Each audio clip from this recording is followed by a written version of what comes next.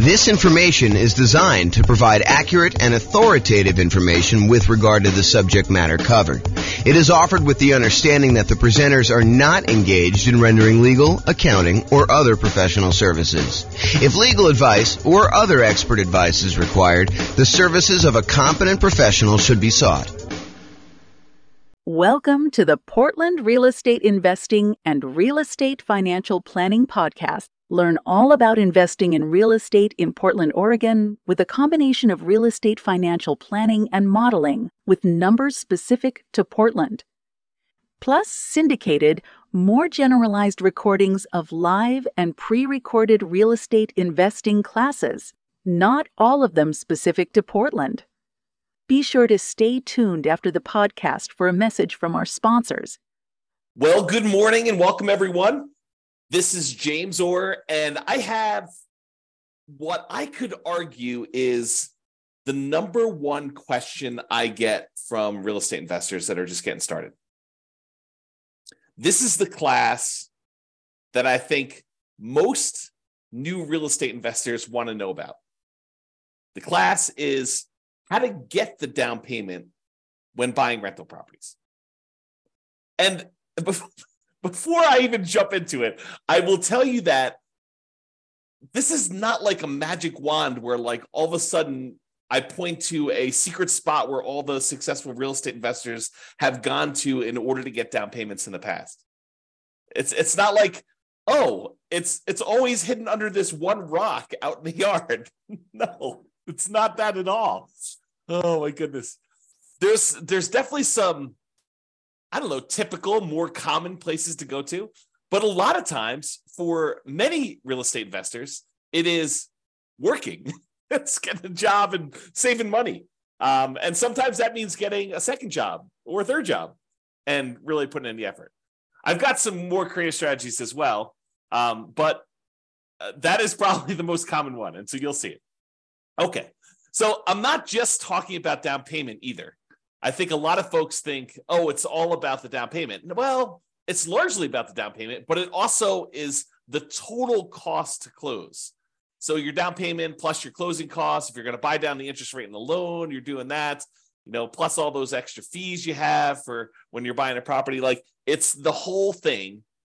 In addition to that, plus reserves, because you would be silly. You would be foolish to invest in real estate without having adequate reserves. You're asking for trouble. So it's really not just it's not just about down payment. It's about down payment plus the total cost to close plus reserves. Okay, so it's really those things. And I'll even throw in an additional one. Because our markets have gotten so crazy, interest rates are now pushing 7%. And it is really hard, even with my 88 strategies for improving cash flow. It's still pretty hard to do this, especially when you're putting very little down. If you're going to do some type of like nomad strategy or creative financing strategy or something where you're trying to get in really, really light, it is really difficult in a lot of markets, not every market, but a lot of markets to achieve positive cash flow. So I'll even throw an additional part to this. It's not just about down payment. It's not your total cost to close, which it is, but it's also your reserves. And in some cases, if you really wanted to be a prudent real estate investor, someone who is very likely to see it through the inevitable rough times that you're bound to face. I'm not being negative or pessimistic. It's just like, you got to plan for this. At some point walking down the street, your shoelace is going to come untied. That's just the nature of shoelaces. At some point in time, you're going to have your shoelace come untied. May not be every time you walk, may not be every week, may not be every month, may not be every year. But at some point, you got to expect the unexpected to happen, and you just got to bend down, tie your shoelace, and move forward. Don't bitch and complain about it. It's like, this is coming. You know that roofs have leaks. You know that tenants occasionally don't pay rent. You have to evict them. It's like, don't be surprised. These things happen, right? So kind of plan for those. All right. So what I was going to say, though, because I've gotten off on all sorts of tangents already, is it's not just about down payment. It's not just about the total cost to close, which is your closing costs and the down payment. It's not just about reserves. It is also about setting aside money to cover the total amount, the cumulative amount of negative cash flow you are likely to have on the rental property. And you can see this on the world's greatest real estate deal analysis spreadsheet. If you go into the overrides tab, it shows you how much cumulative negative cash flow you have on a rental property that you're considering buying. And what basically is doing is it's saying, look, if rents are where they are right now when you buy the property, and rents are going up at whatever number you set in there, most of the time it's set to about 3%, then eventually rents kind of creep up, and your other expenses, taxes, insurance, maintenance, all those also creep up as well. But the thing that usually does not creep up is your mortgage payment. And so after a small enough period of time, usually a few years, although it can be longer depending on how bad your negative cash flow situation is, but after a certain period of time, usually rents creep up enough, and the expenses on the property, the taxes, the insurance, the maintenance, vacancy, whatever else you have got going on in there, that usually creeps up slower than the amount rent is going up. And eventually your negative cash flow goes away. So if rents are kind of creeping up slowly over time due to inflation, then usually the amount of negative cash flow you have eventually goes to zero. So for example, let's say you bought a property and had negative $200 a month cash flow. And the next year, rents went up by $50. And so the next year, I'm oversimplifying, but next year you only have $150 a month negative cash flow. And then the year after that, rents go up another $50. And that year you have negative $100 a month. And the year after that, rents go up another $50 and you only have $50 negative cash flow. And then the year after that, you have break-even cash flow because rents went up another $50. So you could actually sum up, $200 a month times 12 months, about $2,400. The next year, it's about $150 a month negative cash flow times 12 months, which is about $1,800. Plus the next year, it's about $100 times 12 months, which is about $1,200. The next year, it's $50 a month negative times 12 months, which is $600. And you can go add all those together and you get whatever the number happens to be, $5,000-ish or so. It's my guess, just based on doing some really, really, really rough math in my head. So if you were thinking about like saving up, where do you get this down payment from? It's not just down payment. It's the total cost to close, which includes your closing costs and your down payment, plus setting aside an adequate amount for reserves, 6 months of reserves, 12 months of reserves, whatever you believe in. If you're doing something really, really safe and secure, like a savings account, or if you're doing, I'm going to take this money or part of this money and invest in the stock market. If you're doing 12 months of reserves, like we'll talk about reserves in detail in the reserve section, but really it's that total cost to close plus reserves. Now I'm also telling you, if you really want to be prudent and you do have negative cash flow on your property, might not be the worst idea in the world to also set aside that $5,000 in advance that you could use in order to take the negative cash flow that you have from. And you could argue it's really the negative true cash flow, the negative cash flow you'd have after you take into account the benefits from depreciation, cash flow from depreciation. But I will do an entire class on this topic alone. Not today, because today is all about how do you come up with down payments. So we've covered this in a previous class, but this is really about down payments are really about reducing your need to have a down payment, period. And then also producing the down payment that you need in order to buy rental properties. So there are strategies, and we talked about this in the previous class a couple of days ago, and go watch the video on that, about how to go buy a property where you don't need a down payment at all the nothing down loan programs as an example, or maybe doing some creative financing stuff where you don't need as much down payment. So really there are strategies to reduce your need for down payment, which is not what we're covering today. We covered that previously. And then all the strategies for producing the down payment, which is what we plan on covering right now. And as a reminder, we've been focusing in on this down payment thing because that's the class topic, but you still need to have good credit. You still need to have good income. You still need to have low or no other debt to support the loans, with very few exceptions. So realize, while we're talking about strategies to reduce your down payment in the previous class and strategies to produce a down payment, those are really only part of the overall equation for you being able to get the loan. You need good credit, you need good income, you need low or no other debt in order to support the loans, with very few exceptions. The exceptions are things like creative financing and stuff. All right. So any simpleton, any fool could find a reason why, that strategy won't work for me. I'm going to go through a list. I don't know, it's probably about 10 different strategies for coming up with down payment. And you're like, that's silly. I can't do that.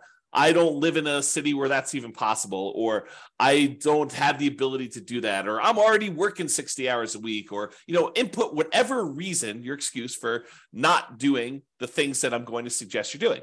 Any fool Any simpleton can come up with a reason why that will not work for you. But it is a sign of your intelligence. It's a sign of your grit, of your resourcefulness, of your resolve to get it done no matter what comes up, to figure out a way to make the suggestions I am giving to you apply to your very specific situation. To take the general idea and say, well, that's not exactly my situation, but I could sort of look at my whatever it is like that, and I could make that work, and I could use that as a way to get some or all of my down payment. Okay. With that being said, here's the list. And this is the whole list, but I've got slides for the overwhelming majority of these. And in my opinion, these are in the order of the worst. Do not use this sort of strategy to the best, which is sort of like probably my favorite. And you could argue, this one's probably a little bit higher than this one in certain situations, or this one's a little higher than this one. But overall, I'm going to tell you the list of different ways to come up with down payments, the sources of down payments, and I'm going to give you my least favorite, the one that I probably hope and wish and pray that you do not use first. And then I'll go down the list and you can decide what you want to use from the list. Okay, so the first one is investment cards. And I use that in quotes because what I'm really talking about are credit cards. Now, I don't have a separate slide on this, and it is not something I would normally recommend, but I have personally used this strategy before, and I know a lot of other real estate investors have used this strategy, and it's probably a pretty risky strategy, but this is the basic idea. You could, in theory, and in practicality, but it's hard to do in practicality, you could use your credit card in order to go buy a property. If you have a big enough credit line, you could actually buy your property with the credit card, which is what I did, but I'm not suggesting you do that. You could, in a more creative way, use your credit card in order to come up with a down payment for a property. And I'll show you the kind of workaround for this, because it might be really, really hard for you to, write yourself a check from the credit card. Use your credit line and then deposit that in your bank account, let it season for however long the lender requires that you season that down payment money before you can actually use it to do it. But then your balance on your credit card is really high and the monthly payment on that credit card is really high. So you got to still be able to qualify for buying the property with this extra balance on there. So it's really difficult to do. But one way that you could do it without having to write yourself a check and do that is, if you think about it, you have your normal living expenses. And you could, not that I'm recommending you do this, but you could decide to put all of your living expenses every time you go get gas or groceries or whatever it is on the credit card and save the cash that you would otherwise be using to pay for those things. Keep that in the savings account that you plan to use for your down payment, and slowly over a month or 2 or 3 or 6, use your credit card to pay all of your personal expenses. And even as I say this, I'm cringing telling you this. But again, we're starting with the worst strategy, okay? But you could go ahead and put all of your personal expenses and all your bills and everything else on your credit card. Let your credit card balance sort of build up. Let your savings of the money that you would otherwise normally spend on all this other stuff kind of build up, and then use that savings account money in order to put a down payment on a property in order to do that. And I will tell you, this is my least favorite strategy. I'm reluctantly even telling you about it because I do not recommend it. Okay, that being said, the next one of all the worst strategies you could possibly do, oh my gosh, because the credit card one was not bad enough. This is the next best one step up from using your credit cards. Oh my goodness. The next step up from using credit cards is if you have other rental properties and the tenants have given you security deposits, and in your state or your city, because there are probably laws for both, you are allowed to do this, because in some you are not allowed to do this. I'll give you an example here when we get to the slide. You could use the security deposits from your tenants to be able to go ahead and use that as a down payment to buy your next property. Again, not my favorite strategy. It is the second worst on the list, but in some really unusual cases, if you're short $1,000, $2,000, $10,000, and you have that sitting in a security deposit account, and the deal of a lifetime comes along, and you have other reserves that are much more painful for you to get at. There's a whole bunch of like caveats I'm adding to this, right? I'm trying to paint a situation where I could sort of, in my mind, justify doing this. I personally have never done this, but you could go ahead and justify. I've done the credit card one, but I've not done the security deposit one. But you could justify taking some security deposits and utilizing that as down payments. We'll talk about that as a strategy. The next worst one, like slightly less worse than the security deposits and better than investment credit cards, is maintenance reserves. So as you own a bunch of rental properties, you should be setting aside money for maintenance on the properties. You know it's coming. We talked about this at the beginning. I mean, you know roofs are going to go bad. You know that you're going to need a plumber at some point. You know that you're going to need to replace flooring. You know you're going to need to upgrade a kitchen at some point in time. You know the HVAC system's going to go, the AC unit, the furnace. You know all those things are the water heater. All those things are going to go out at some point. And so you should be, as like we do in deal analysis, you should be setting aside money each month to plan for those maintenance reserves.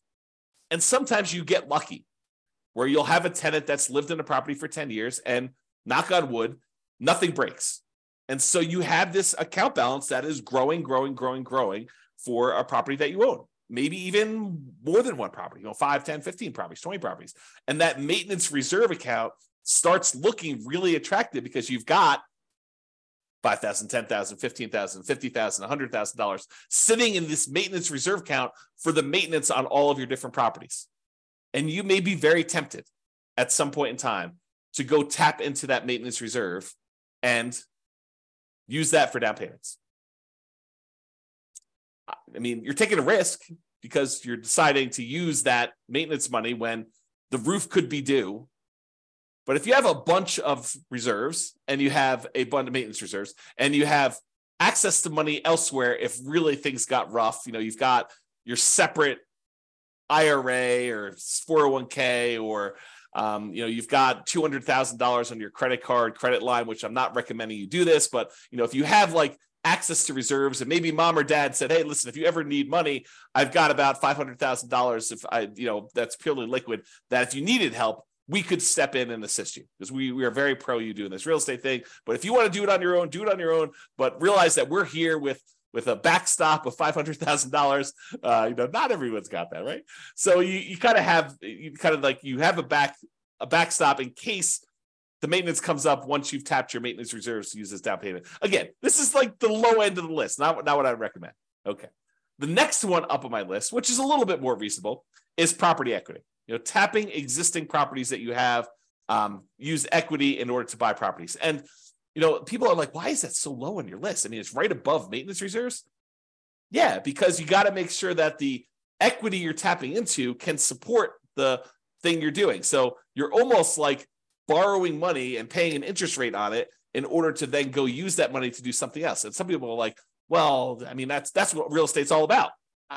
Maybe. Yeah, I'm not so sure, but we can definitely debate that another day. So I'll go into using property equity to do that. The next one is depreciation. The government gives you a tax benefit of owning a rental property. And so I think you could use the depreciation benefit, the money you're getting from depreciating your other properties, to invest in down payments in future properties. And we'll talk a little bit about that. The next one on the list, and they're getting progressively better, right? You'll notice me hedging myself less as I tell you about these because they seem legit, as opposed to let me go buy a house and put it on my credit card. It seems a little bit crazy, right? Okay. The next one is retirement account. So if you have access to money in your retirement account, maybe you go and use that money. The next one on the list is family members. We'll talk a little bit about legacy nomad, but accessing money from family members might be a good source of money for investing. Sell stuff you don't want or need. Seems pretty straightforward. Some of these are like master of the obvious, right? Like the ones that I would not normally recommend, those are like the creative ones. I'm like, there's a reason why this is a little bit creative, and you may not have heard it before because we don't usually recommend doing this, But the stuff that's like very like plain vanilla, mainstream, you've heard these before, master of the obvious sort of stuff. Those are the ones that you've heard before because they're the ones that get recommended you know about. And then, as if master of the obvious wasn't a good enough kind of thing for sell stuff you don't need or want, saving money. That's the next one on the list. From a regular job, part-time job, extra job, or business to fund your retirement or build your fortune, which we'll talk about in detail. And I might have some interesting new math to relay to you about that. The next one on the list is partnering, finding a partner who does have the rest of the down payment or all of the down payment in order for you to do that. And then I have rents, including rent from house hacking as a source of down payments for future rental properties. And then my favorite on the list, which is lease option fees. You could do that in your marketplace. Those are probably one of my favorite sources, and I think one of the better sources for down payment. This is where I come into this. Is lease option fees better than saving? I don't know.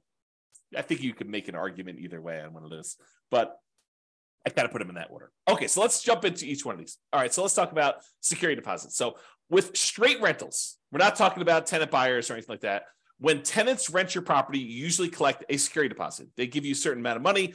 In most markets, in normal times, we would set that money aside and hold it for them, that if they turn the property in worse condition or they don't pay their rent or something like that, we could then use that security deposit to make ourselves whole for the things that they were unable to fix. Or, kind of like if they ditch out on us, they disappear, then we will have some money to kind of to be secure, to be made whole for doing that. Okay.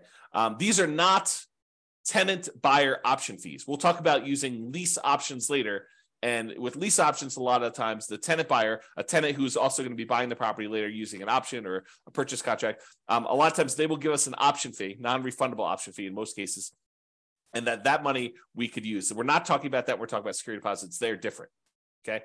But as far as security deposits go, in some states, you are unable to touch this money. It must be held in a trust account. So for example, in Colorado, you do not need to hold this money in a separate trust or escrow account if you are not a real estate licensee. If you do not have a real estate brokerage license, you do not need to hold it in a separate trust account. So it's a little bit flexible there if you wanted to tap into it. You do need to find out what the laws are in your own marketplace. Check with your attorney, find out for the laws in your marketplace, because in your marketplace, they may require that you do it. Like, for example, here in Colorado, if you have a real estate license, you must use a trust account. You cannot keep this money in just a regular bank account. You must keep it in a special trust account, not just a bank account that you've designated as a trust account. It's a special type of account that you get from the bank called a trust account, even for your own rental properties, even if you only have one rental property and you're not managing it. So you must, if you are a licensee in Colorado, must use a trust account, even for your own rentals. And even if it's only one rental, and if you're managing other people's rentals, you definitely need to use trust account. And honestly, if you're collecting any type of upfront money in any other business and you happen to have a real estate license in Colorado, you are supposed to keep that money in a trust account. So if you are a contractor and you're doing any type of contractor work and someone gives you money for buying materials or whatever else you're doing, you're supposed to actually keep that money in a trust account, because your license actually requires that you do, even if it's not for your real estate business. And this may be brand new information to some people out there who are doing fix and flips or contractor work on the side, or, they kind of got that and they happen to get their real estate license so that they can get, the real estate commissions or do deals a little bit cheaper or whatever, or access to the MLS so they can go look at properties. If you happen to have a real estate license, you're supposed to keep all that in there. So go talk to your attorney and verify that for you. Okay. So you could use these security deposits that the tenant gives you temporarily for down payments. In theory, if you think about this, and these rules vary a little bit market to market, but in Colorado, I'm pretty sure you have to return the security deposit within 60 days. I don't do my own property management. So if you're wondering, why doesn't James know this? I don't do my own property management. I hire a company to do it. But my understanding is that you need to return the security deposit within 60 days. So if you think about it, the tenant gives you 60 days notice, 60 days before their lease expires, that they're not planning on renewing their lease. So you start marketing the property 60 days before their lease expires. Ideally, you find a tenant to replace them in the 60-day period before their lease expires, that they will then, the new tenant will then go into the property, within a day or two of them actually exiting the property on their lease. Okay. So in theory, the new tenant should give you a security deposit before the old tenant even leaves. So if you think about it, in most cases, you won't ever be without a security deposit, right? Because the new tenant is giving you a security deposit before the old tenant even leaves. And then when the old tenant leaves, you have 60 days to give them their security deposit back minus whatever expenses that they had on the property that was damages on the property or things like that. Okay. So you should not have a period of time, if you're doing property management correctly, starting way early, getting notice early, putting the tenant in there, and then doing the work that you're supposed to in order to get the tenant out. You shouldn't have a period where you don't have a security deposit. So you could, in theory, use this money for down payments and without having a lot of risk. But I do think it's not prudent for you to use security deposits. That's why it's the lowest on the list. Well, second lowest on the list of credit cards for doing this, okay? You still need to be able to return the security deposit when the tenant moves out. Make sure you have a plan to replace that. It's kind of one of my notes here. And if you're hiring a property manager, if you're not doing property management yourself, they will likely be holding the security deposits. And so this option will not be available to you at all because they're the ones holding the security deposit. You're not going to be able to tap into it. Okay, so we covered security deposits. Let's talk about maintenance reserves. We recommend you set aside money for maintenance on your rental properties. This should be obvious. I mean, we talk about it during deal analysis. We talk about it during capital expense class. All these different times we talk about having maintenance money set aside for your rental property. You should be saving this money in some type of account, letting it accumulate so that when you do have maintenance issues come up, you have the money to go in there and use that. But you could temporarily use this money as down payments. You've been saving up down payments using traditional savings, and you're very close. But the deal that you really, really want just came on the market, and you're $5,000 short. And you have, $50,000 in credit line in your credit card, and maybe $100,000 in your retirement account. So you have money elsewhere that you could use, but it's painful money to get at. And you've got this money sitting in your maintenance account that is not being used. You could temporarily, I think, tap into the maintenance money that you've set aside, knowing full well that if a real maintenance issue came by, you have your credit card, you have your retirement accounts, you could ask mom and dad, you have some other sources. But this is a way for you to, for a very brief period of time, you should not live in a state where your maintenance reserve is zero because you're constantly spending it on down payments. But you could temporarily do that, in my opinion. You decide whatever's right for you. You still need that money set aside for repairs. Another reason why new construction, lower repair need properties, because everything is brand new, everything's at the beginning of their life cycle, might be slightly better, especially for nomads early on, because you're less likely to need that repair money, and you can get your reserves, your maintenance reserves kind of can build up over time. So this is sort of like a plus in the column of buying new construction properties, as an example. All right, so that's maintenance reserves. Property equity. Oh, I just made a mess. Whoops. Let me get tissue here and wipe up the water I just spilled on my desk. Okay. There we go. Property equity. If you have other rental properties, or other properties in general, but rental properties I think is a pretty common one. If you have other properties and you have equity in those properties, you could do a cash out refinance to pull money out to then use for down payments on future properties. And the general rule is, and these can change, so check with your lender. Don't say, James told me it's 20%, so I want the 20% deal James told me about. No, your lender sets the rules. These rules can change over time. Okay, so the general rule is you need to have more than 20% equity for owner-occupant properties, for properties that you're living in order to be able to do a cash-out refinance. So if you don't have at least 26%, probably like 1% for some closing costs, the fee for doing the cash out refi, and 5% to basically pull out, you may not want to even bother. Are you going to do a cash out refinance for 1% of the property? Probably not. You're going to do a cash out refinance for 2%. I mean, even 5% seems a little bit low. But if you start building up some significant equities in properties, you owe 50% loan to value, and you can go all the way up to 80%. That seems pretty significant, where you might want to tap into that to be able to do it. So for owner-occupant properties, you could borrow up to 80% loan to value. You have to have greater than 20% equity if you think about it that way. Or for investment properties, when you're doing cash out refinances, usually it is up to 75% loan to value with 25% of equity. So you can borrow up to 75% of the value of the property. So if you already owe 50%, you're going to do a cash out refinance, you could borrow between 50 and 75. A lot of times you're redoing the whole loan unless you do a HELOC, but you'll access that money by doing it. Now realize, if you're borrowing, especially when you're borrowing smaller and smaller amounts, the cost to access this money could be very high compared to the amount of money you're getting out. And I'll try to give you an example of this. So imagine for a minute that you have an owner-occupied property that you're living in, and you have let's use actual numbers. So it's a $100,000 property, try to make the math easy for you, and you owe $75,000 on it now.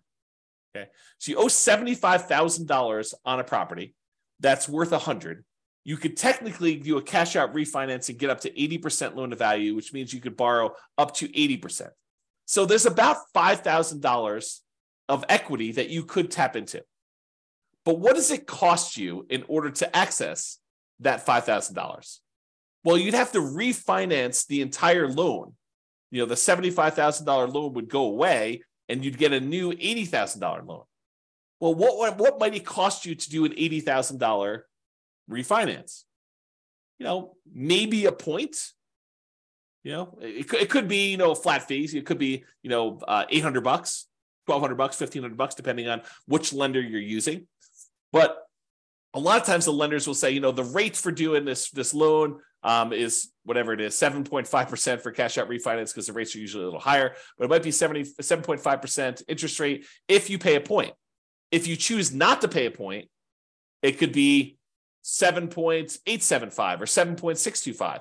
It could be a slightly higher interest rate if you choose not to pay a point. But what is a point? How much does a point cost? Well, a point is 1% of the loan amount. And so if you're doing an $80,000 loan, 1 point of that, if my math is right, 10% would be $8,000. So 1 point would be $800. So it might cost you $800 to do a loan to get $5,000 out. And you're not even getting the $5,000 because that $800 needs to come from that. So you now just paid $800 to get $4,200. As a percentage, $800 in expenses to get at $4,200 is really high. I don't know exactly what that is, but it's probably, 8 times 5 is 4,000. So that's probably in the little less than 20% range.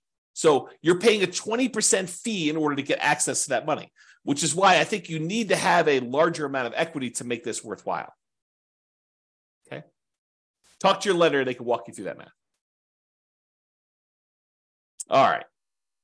Now, this works best. This strategy of hitting property equity works best in markets appreciating much faster than our typical 3% per year that we like to use when we model stuff.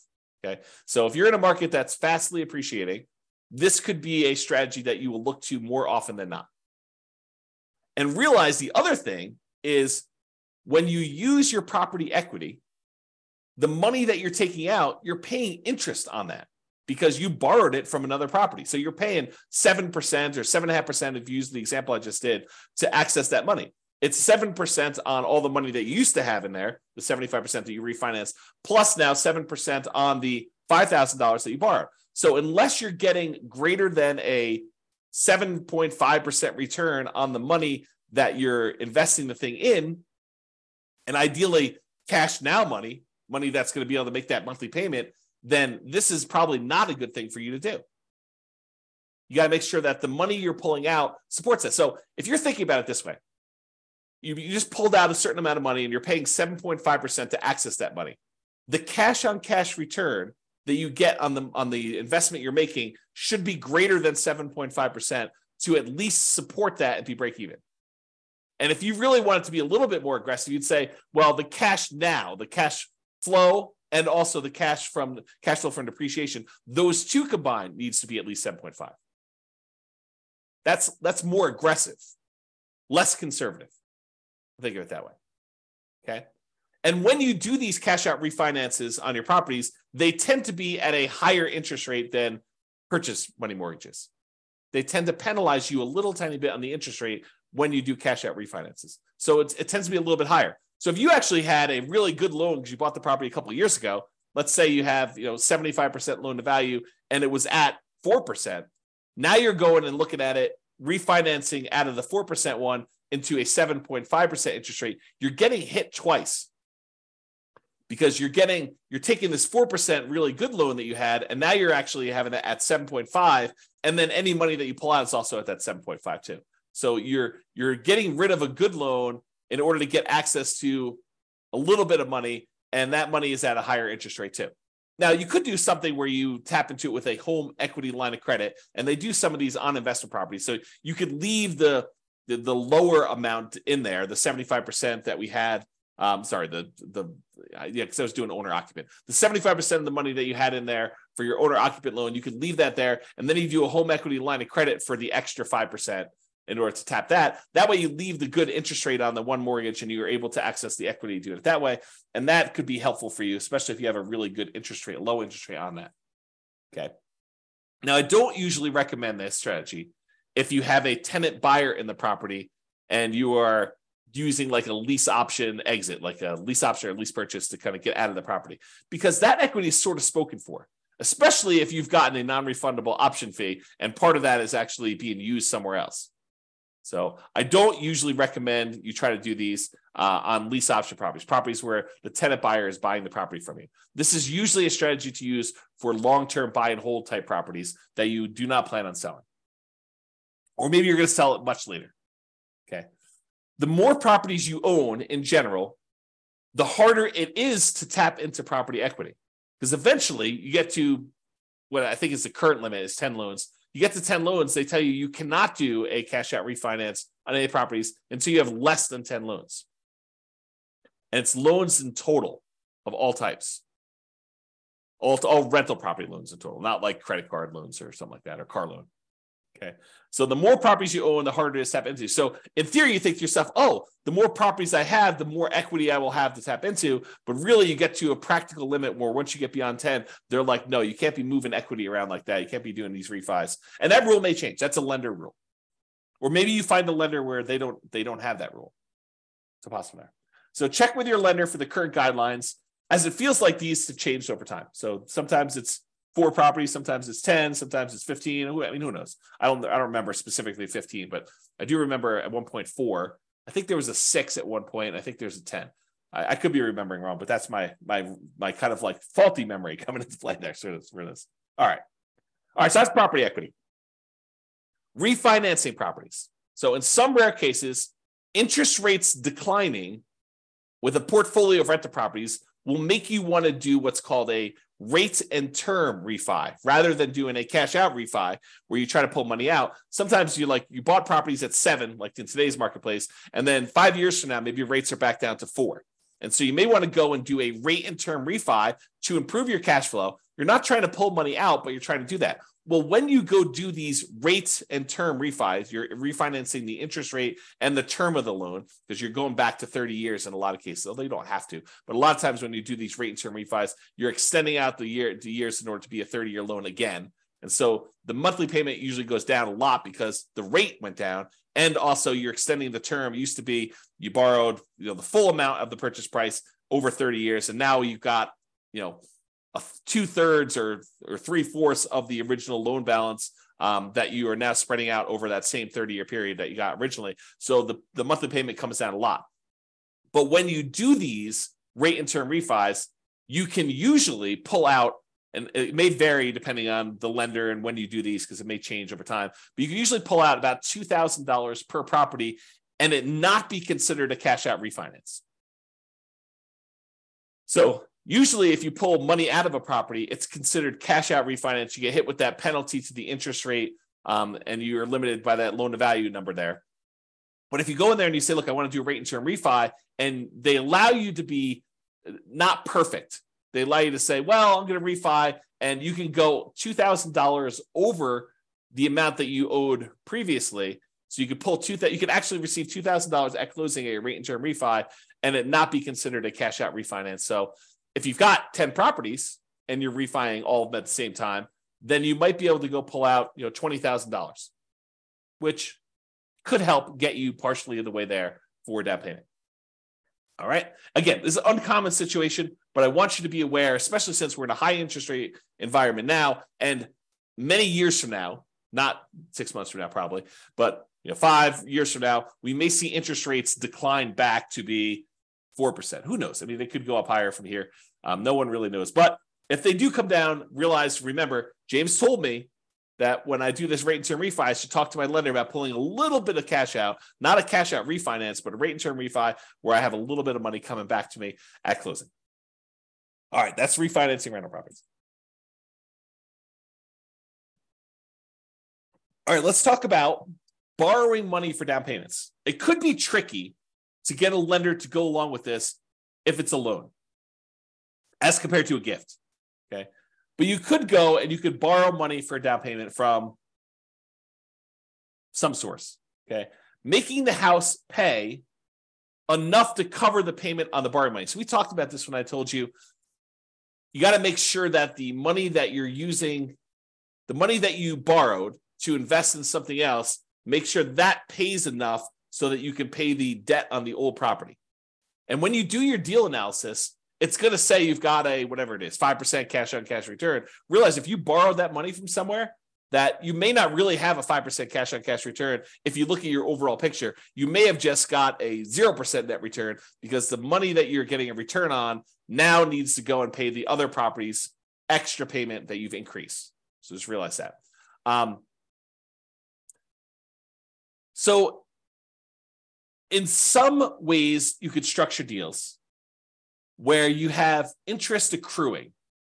So for example, you go to an individual who wants to loan you money and you tell them, look, I'll pay you whatever it is, 7% return on your money to borrow this money from you. However, I want the interest to accrue and I will pay you in full, plus all the interest that is due, plus compounding interest. I will pay that to you in full in 5 years. So right now, you don't have any monthly payment going on for that loan, but that balance on that loan is increasing. Now, why would a person who is loaning you the money be willing to say, okay, we'll let the interest accrue? Well, one example could be is if they have a retirement account where they're not seeing the monthly payment anyway. It's not like they get the payment and they can go spend that. The money is just, the balance in their account is just growing, even if the monthly payment is going in there. So does it make that much of a difference for them if the money comes in monthly or if it comes in after 5 years in this one big chunk where they get paid back in full? And for a lot of folks, it doesn't matter. Some of them it will, but a lot of folks it doesn't matter, especially if it's in some type of retirement account. If you're talking about money outside of retirement account, they're trying to use that money to live on. You know, grandma is loaning you $100,000 because she wants the income from that in order to be able to support herself and pay for living expenses. She's going to want monthly payments. She's not going to want that interest to accrue. We do have a whole separate class, which I'll put in the bonus section of the coaching platform on self-directed 401ks and self-directed IRAs, where we talk about this strategy, I believe, in there. So you can go check out that if you're interested in that. This is a bonus. It's not normally part of this material. So I'll put it in there for now. And then I talked about this before. For cash out refinance, does cash flow from either the new property or at least the old property cover the new debt? Because we're talking about borrowing money in order to go buy something else. We need to talk about that there. And there's probably an entirely separate program coming for should I sell or refi my property?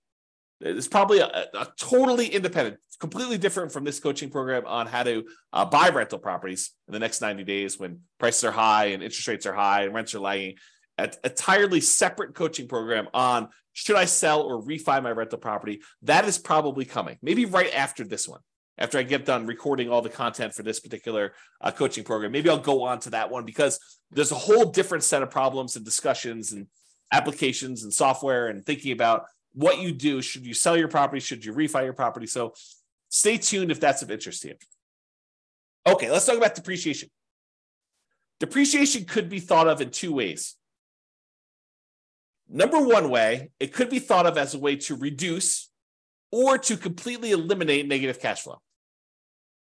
You know, if you had negative $50 a month in cash flow on a property, but then when you thought about the benefits you get from owning a rental property, the tax benefits you get from owning a rental property, and you realize that you're saving $150 a month in taxes by owning this particular rental property, which is probably not abnormal for a normal rental property, normal price range. They vary depending on price.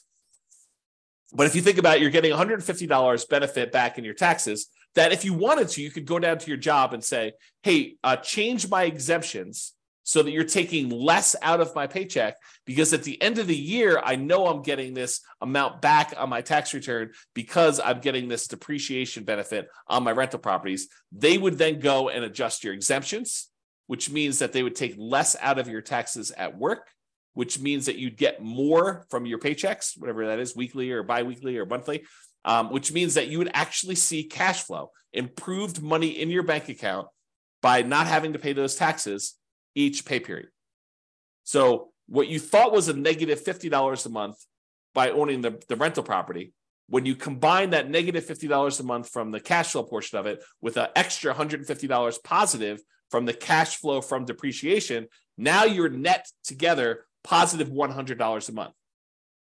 When you combine cash flow and the cash flow from depreciation, we call that true cash flow because it takes into account the tax benefits as well. And with that, you are positive 100. So depreciation could reduce, in this case, or completely eliminate negative cash flow. If you had $150 a month in negative cash flow and you got $150 in cash flow from depreciation, those offset. That is now completely eliminated. If you have $300 a month in negative cash flow and you have $150 in cash flow from depreciation, well, it offsets 150 of that 300 and you're left with still $150 negative, so you've reduced it.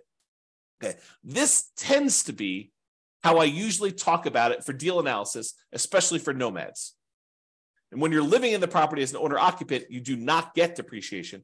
Depreciation is only on rental properties. But when you convert a property that you are living into an investment property, then you get to take depreciation on that, and that starts. So it doesn't count while you're living in the property, unless you've got roommates. Your roommates are paying you, and then go talk to your tax advisor about how you can offset some of that with depreciation, not all of it. But this tends to be how I discuss this when I talk about deal analysis, especially for nomads.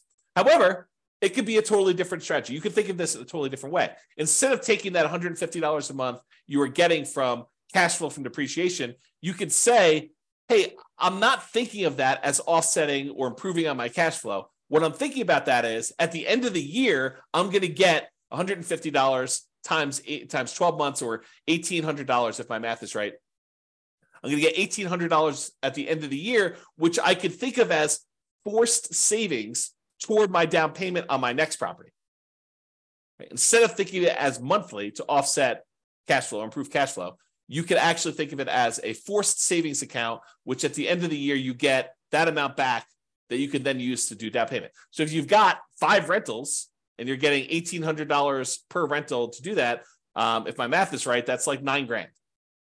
So you can think of that as getting $9,000 back at the end of the year that you could then use as down payments to purchase something else. Okay. So yeah, think about it that way.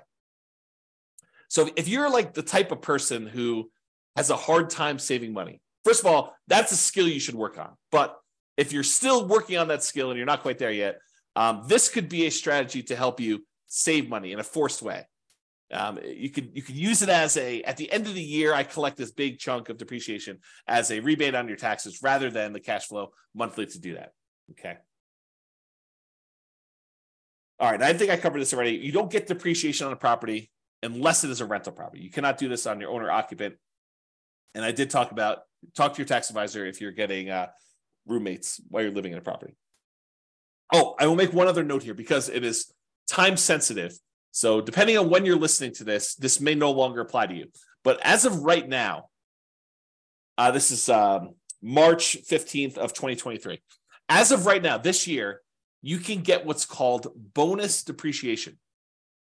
And I'll give you the briefest of explanations because we're talking about depreciation, but I need to do a whole separate class on this. So the idea is this. Typically, when you get depreciation on a rental property, they take the value of the property, not the land. They exclude the land completely, but they take the value of the buildings of the property, and they depreciate that for residential property over 27 and a half years. So the amount of depreciation you get is static. It's fixed. Okay. They take the value of the buildings, they divide by 27 and a half, and that is the amount of depreciation you get over that time period. So 27 and a half years. However, the government allows you to do two different things right now. One thing is you can itemize through a engineering study the different lifespans of different components of your property. So instead of taking the entire building and saying everything is one homogeneous mass, and I'm going to take the depreciation over the entire 27 and a half years. If you hire an engineer to come in and do a study for you, they could say, hey, look, the carpets only have a lifespan of whatever it is. I don't know these from memory, but let's say it's 5 years. They could say the carpets have a lifespan of 5 years and they're worth X number of dollars. And so you can depreciate the carpets over 5 years instead of 27 and a half years. So really you're carving out part of the overall building and you're speeding up how fast you can take depreciation on certain parts. And so you could do that with flooring, you could do that with kitchen cabinets, maybe you could do that with roofs or windows or whatever else you want to do. The engineering study is what goes and does this, and I'm not an expert on that part, but they can go ahead and take all those things and they can speed up how fast you can collect that depreciation in such a way that what used to be over 27 and a half years, you'd take $150 a month for the entire period. Now you might be able to take $600 a month for the first 5 years, and then $400 a month for the next 5 years after that. And then after that, it might go down below the 150, but then it's only $75 a month for the next, whatever that is. I can't do the math in my head, 17 and a half years, whatever it is. Okay. So what you do is you don't change how much depreciation you get. You change when you can take it. You kind of move it up, you compress time, and you get a little bit there. So that's the idea of getting an engineering study and doing kind of like this, I'm forgetting the term for it, but it's this accelerated depreciation. Maybe that's what it is. It's accelerated depreciation. There's a second type though as well.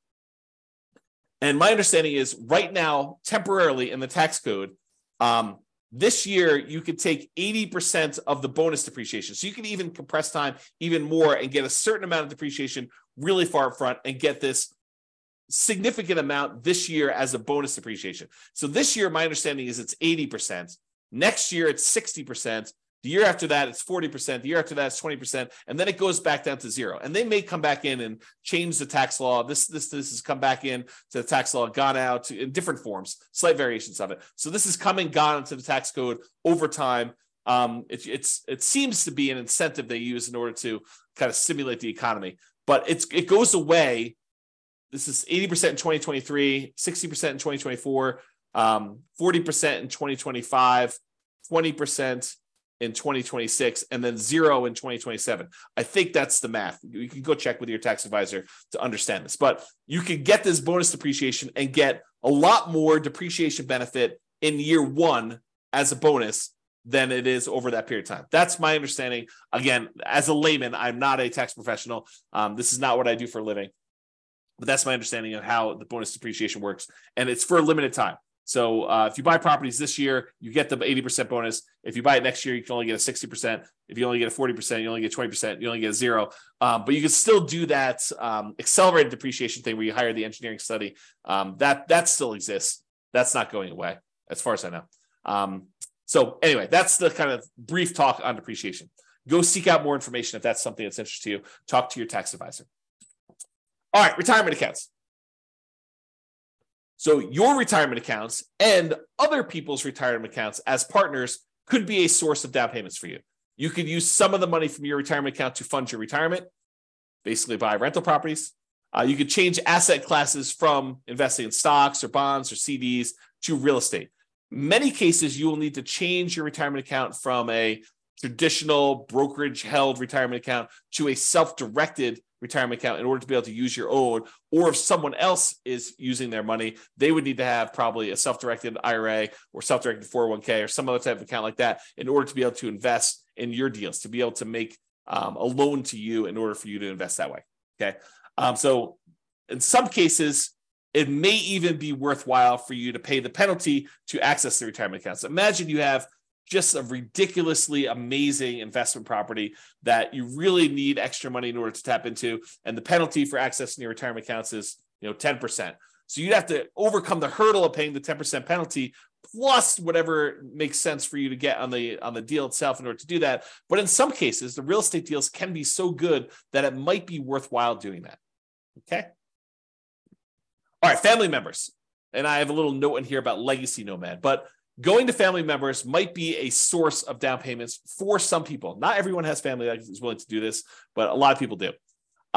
If you share your nomad vision or whatever investing strategy vision you have with your family, your parents, your grandparents, your kids in some cases, this is especially interesting if it's already known that your kids are going to have to support you in retirement.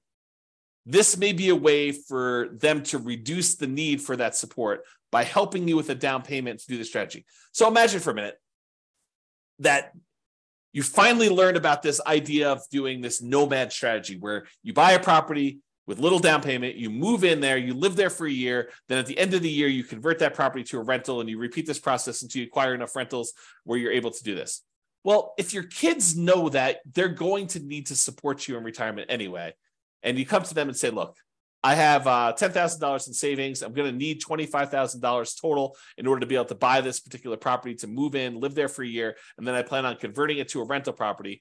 And you explain to your kids, look, if you gift me $15,000 today, maybe even you put them on title, talk to your attorney about whether this makes sense to put them on title or not, but you're going to go move into this property. You're going to live there for a year. You're then going to convert it to a rental. You're going to use the income that you produce from that rental property to help support you in retirement.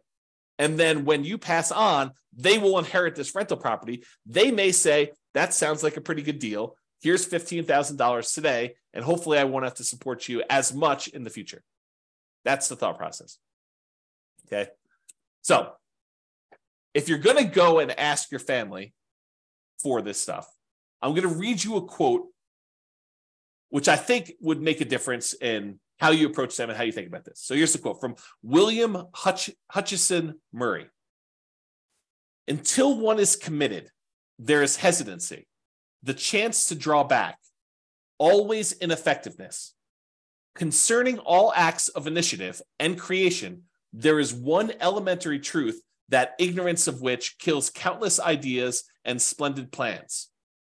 That the moment one definitely commits oneself, then providence moves too. All sorts of things occur to help one that would never otherwise have occurred. A whole stream of events issues from the decision, raising in one's favor all manner of unforeseen incidents and meetings and material assistance, which no man could have dreamed would have come his way. Whatever you can do or dream you can do, begin it. Boldness has genius, power, and magic in it. Begin it now. So that's the end of the quote.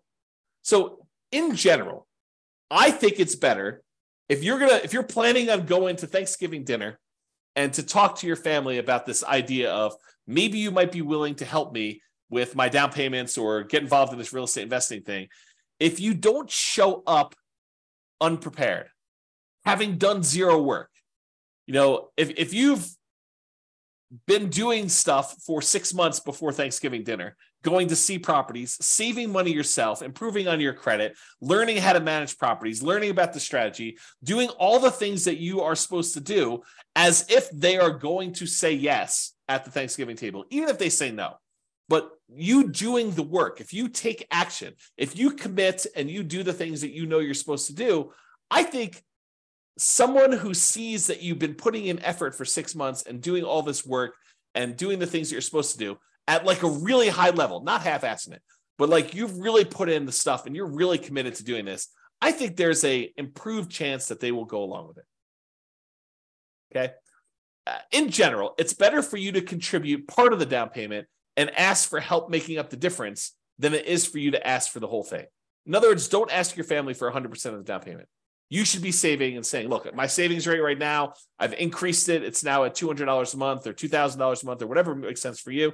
And so it'll take me this number of months. But, if you're willing to help, we could speed this thing up and I can get going right away. Speed is going to help us have improved results, whatever you need to do. Show them you're committed. Share with them what you have done and ask them if they'd be willing to help you make up the difference if you need some help. Demonstrate the part-time job, the education, the research, the effort, all the things that you're doing in order to get yourself there. And you are planning on doing this whether they help or not. Then see if they help. That's a better approach, in my opinion. All right. Continuing on with our list. Sell stuff. Use a garage sale, a yard sale, Facebook Marketplace, Craigslist. Get rid of the stuff that you don't need. Get money for it. Use that money in order to fund the purchases of your rental properties or whatever you're doing. An added benefit, especially if you're doing nomad, is any stuff you sell, you don't need to move. So if you're planning on moving and doing Nomad a bunch of times, become lean. Sell the stuff you do not need. You don't need to have that stuff hanging around where you have to move it every time. Go read some books on minimalism or essentialism or whatever the topic is that allows you to sell your stuff and kind of have a light spirit. Okay. All right. Working part-time on your fortune. So there's a great quote from Jim Rohn, and there's a great video about this, but he talks about this. And here's the quote from him. I'm working full-time on my job and part-time on my fortune because profits lead to fortune. And so Jim talks about this idea of, he works his job during the day, and then in the after hours, he works part-time on building his fortune, building his business. So you could work your regular job, support yourself, take as much of that job income as you can to kind of go towards savings. But let's say you live off of all of the job income, but then get a part-time job that allows you to work on your fortune, where you're trying to buy back your time so that you do not have to work at your job for as long. You're using this in order to invest in your financial independence. So for your first, let's say you're in a marketplace where it's a $500,000 purchase price for a home. So for your first $500,000 home, you need about $25,000, really rough math, with a 5% down payment. That's about what you need in order to buy that rental property. So if you work 20 extra hours per week for 50 weeks a year, you would earn $25,000 in 1 year if you earn $25 per hour, or 2 years if you earn $12.50 per hour. So you could go get a job on selling stuff on eBay or selling stuff on Amazon, like fulfillment by Amazon FBA business, or driving for Uber, driving for Lyft, fast food delivery, or some type of Grubhub or Uber Eats or whatever the equivalent is these days, or work at a fast food restaurant, or work at Walmart, or work at any of these other types of places. I think it is relatively easy to find a $12.50 per hour job. Heck, I think my burrito place is hiring at $16 an hour now. Like the burrito, the Qdoba burrito place that I eat at lunch at, I'm pretty sure they're hiring at $16 an hour locally for me. So $12.50 should be a relatively low bar. And with some tips, if you're willing to do like fast food or drive and do like Uber Eats or something like that, I bet you can get pretty close to $25 an hour. So if you're willing to work 20 extra hours a week towards your fortune, imagine driving for Uber Eats. You listen to real estate investing podcast episodes where I do this. So you're learning and you're working and these extra hours, and you're putting in the extra time in order to provide better for your family and for yourself, and to become financially independent early and not have to work your job that maybe you love or maybe you hate for quite as long. If you work this 20 hours a week for 50 weeks a year to earn $25,000 in 1 year, you might be able to do it if you're earning $25 an hour. In 2 years, if you're earning $12.50 an hour. So it doesn't seem unreasonable. Or instead of doing 5% down, if you do 3% down, you'd only need $15,000 for your first home. If you work 20 hours a week at $15 an hour, you need to work 50 weeks to jumpstart your fortune. Okay, so about a year to do that if you're doing 3% down. Or maybe you're willing to go buy your first property as a nomad or house hacker in a rural area around where you live, and you just convert this extra labor to commute time. Maybe you need to commute a little bit longer, but you're willing to do that so you can get a nothing down USDA loan, as an example. Different strategies. Once you have your first house, you could use that house to fund future down payments, or you could continue to work part-time building your fortune. So you don't even need to do this for the entire time. If you do, it's great. I mean, it helps you get there. But you could, as a totally different strategy, which we'll cover, you could decide to have the house, the first house you buy, contribute toward building your fortune. You could use that house as the source of future down payments, which I'll talk about. Okay. So would you be willing to work 15 to 20 hours a week on your fortune if you knew your part-time business would make more than your job income within a few years? It's a question you need to ask yourself. It's different for everybody.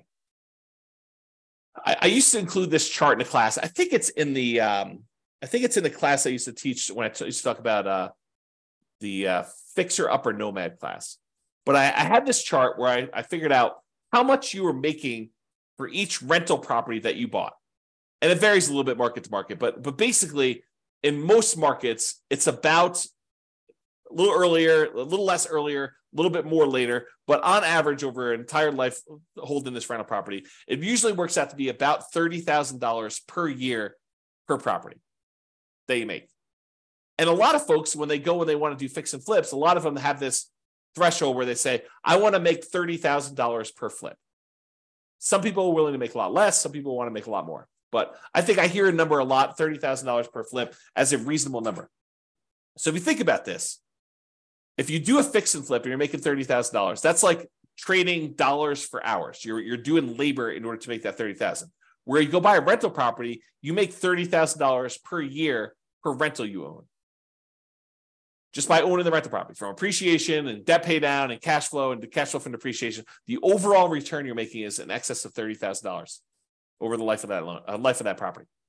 Okay, so if you think about that, you'd rather own 5, 10 rental properties where you're each making $30,000 a year than to have to do the labor of fixing and flipping every single year in order to earn each one $30,000.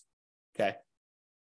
So another note on this, working part-time on your fortune, and that is house hacking is mathematically like a side hustle or a second job.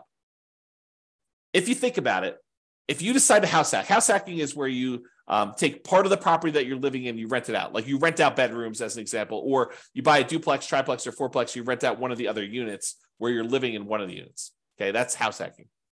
So if you think about house hacking, though, house hacking is like having a side hustle or second job. Because if you imagine you rent out a bedroom and you're collecting $600 a month for that bedroom, or whatever rent is for a bedroom in your marketplace, you're getting $600 a month. That's like having a $600 a month job, mathematically. So if you were making, $20 an hour, $20, is that like working 30 hours for the month? So it's almost like working 7.5 hours a week. You rent out 2 bedrooms, that's like working 15 hours a week. Not bad. At $20 an hour for having roommates.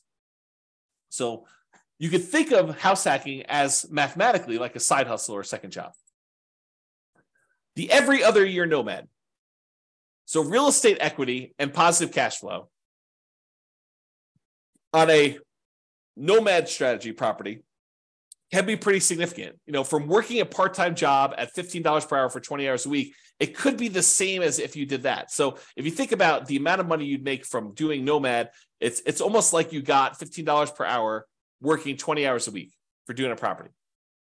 And if you did this using like not lease option exits, and if you were saving that money, you could buy a nomad property every 2 years. I think we did the math for that. $15 per hour working 20 hours a week is about $25,000 every 2 years, plus some padding on there. So you could buy a replacement property, and then you're getting like the benefit of you going out and working another job yourself from the property itself. So you buy a property, it's like you doing that for the first year, manual labor. You do it again for the next 2 years in order to acquire the next property, but then it's almost as if 2 of you are working in parallel. And then when you do the third one, it's like 3 of you working in parallel. 1 of you do a manual labor, and then the 2 rental properties doing that. So you probably need to work your regular job in order to qualify for your loans and to pay your living expenses, but this money accumulates over time, and this part-time job is money you can invest in your fortune over time. All right, fixer-uppers. Now, it might be hard if you don't have the money to do the fix-up. Got to work through that challenge. But it is starting a fixer-upper business. It's like starting a side business to do this. Sweat equity, you do all the work yourself. You could finance the repairs, maybe put it on a credit card, maybe put it on like the Home Depot or Lowe's credit card or whatever the equivalent is around you. You could do either a traditional sale where you sell it and get it out right away, or maybe you do a lease option exit where you put a tenant buyer in the property, rent it out for a period of time, and then they buy it from you. You could use the profits from this as additional down payments, and then you could minimize your down payment by using hard money or private money or rehab loans, or doing nomad to move into the property while you do the fix-up. So you can use all these different strategies in order to start a fixer-upper business as a source of down payments for you in the future. Partners. You could partner with somebody who has down payment money if you don't have it. You provide the deal, you do all the work, you, the partner, or something else gets the loan. So either You get the loan, the partner gets the loan, or you form another LLC, or you bring in a third-party person who actually gets the loan for you. So you could do all this different stuff in order to structure these partnerships, but they could be sources of down payments for you as well. There are plenty of people out there, if you find amazing deals, that are willing to invest in real estate. All right, getting toward the end of this list, rents from existing rental properties. Use the cash flow on your current rentals to help fund payments for future properties. House hacking and getting roommates to help offset your current housing expenses can also be the source of down payments for this. So remember, house hacking is mathematically like getting a side hustle or an additional job. You just use the money from anything you're house hacking with in your current property you're living in, plus any of the rents you've got coming in from any of your rental properties that contributes, raises your savings rate so that you can end up acquiring properties faster and faster over time. If you've seen me do a lot of this analysis, you'll notice a lot of times saving for the first property is the longest period of time. Then once you get that first property, the period to save for the next one tends to get sped up a little bit because you've got extra income coming in from this rental property to help offset that. All right, lease option fees. So this is like the pinnacle. This is the one that I think is probably the best. And I think we've hinted at this a little bit throughout today. But basically, if you find a person who wants to rent the property from you, but then the ability to buy it from you at some point in the future, what we might call a tenant buyer. Usually we would call this generically like a rent-to-own program, where someone is renting the property with the intention of buying it from you at some point in the future. Maybe you structure that as a lease with an option for them to buy it, or what we'd call a lease option. Or maybe you want to structure it as a lease with a purchase contract for them to purchase the property, which we'd call a lease purchase. But the idea is that you find a tenant buyer, a tenant who's going to become the buyer from you, to put into the property, who lives there for 6 months, a year, 2 years, 3 years, 5 years, whatever time period it takes in order for them to be able to qualify and buy the property. You could structure these in such a way that they give you a non-refundable option fee, and it's completely negotiable. It could be refundable, but in most cases, it's a non-refundable option fee for them to be able to buy the property. And it's also very negotiable as to how this applies, but in most cases, we would apply whatever option fee they give us toward them purchasing the property.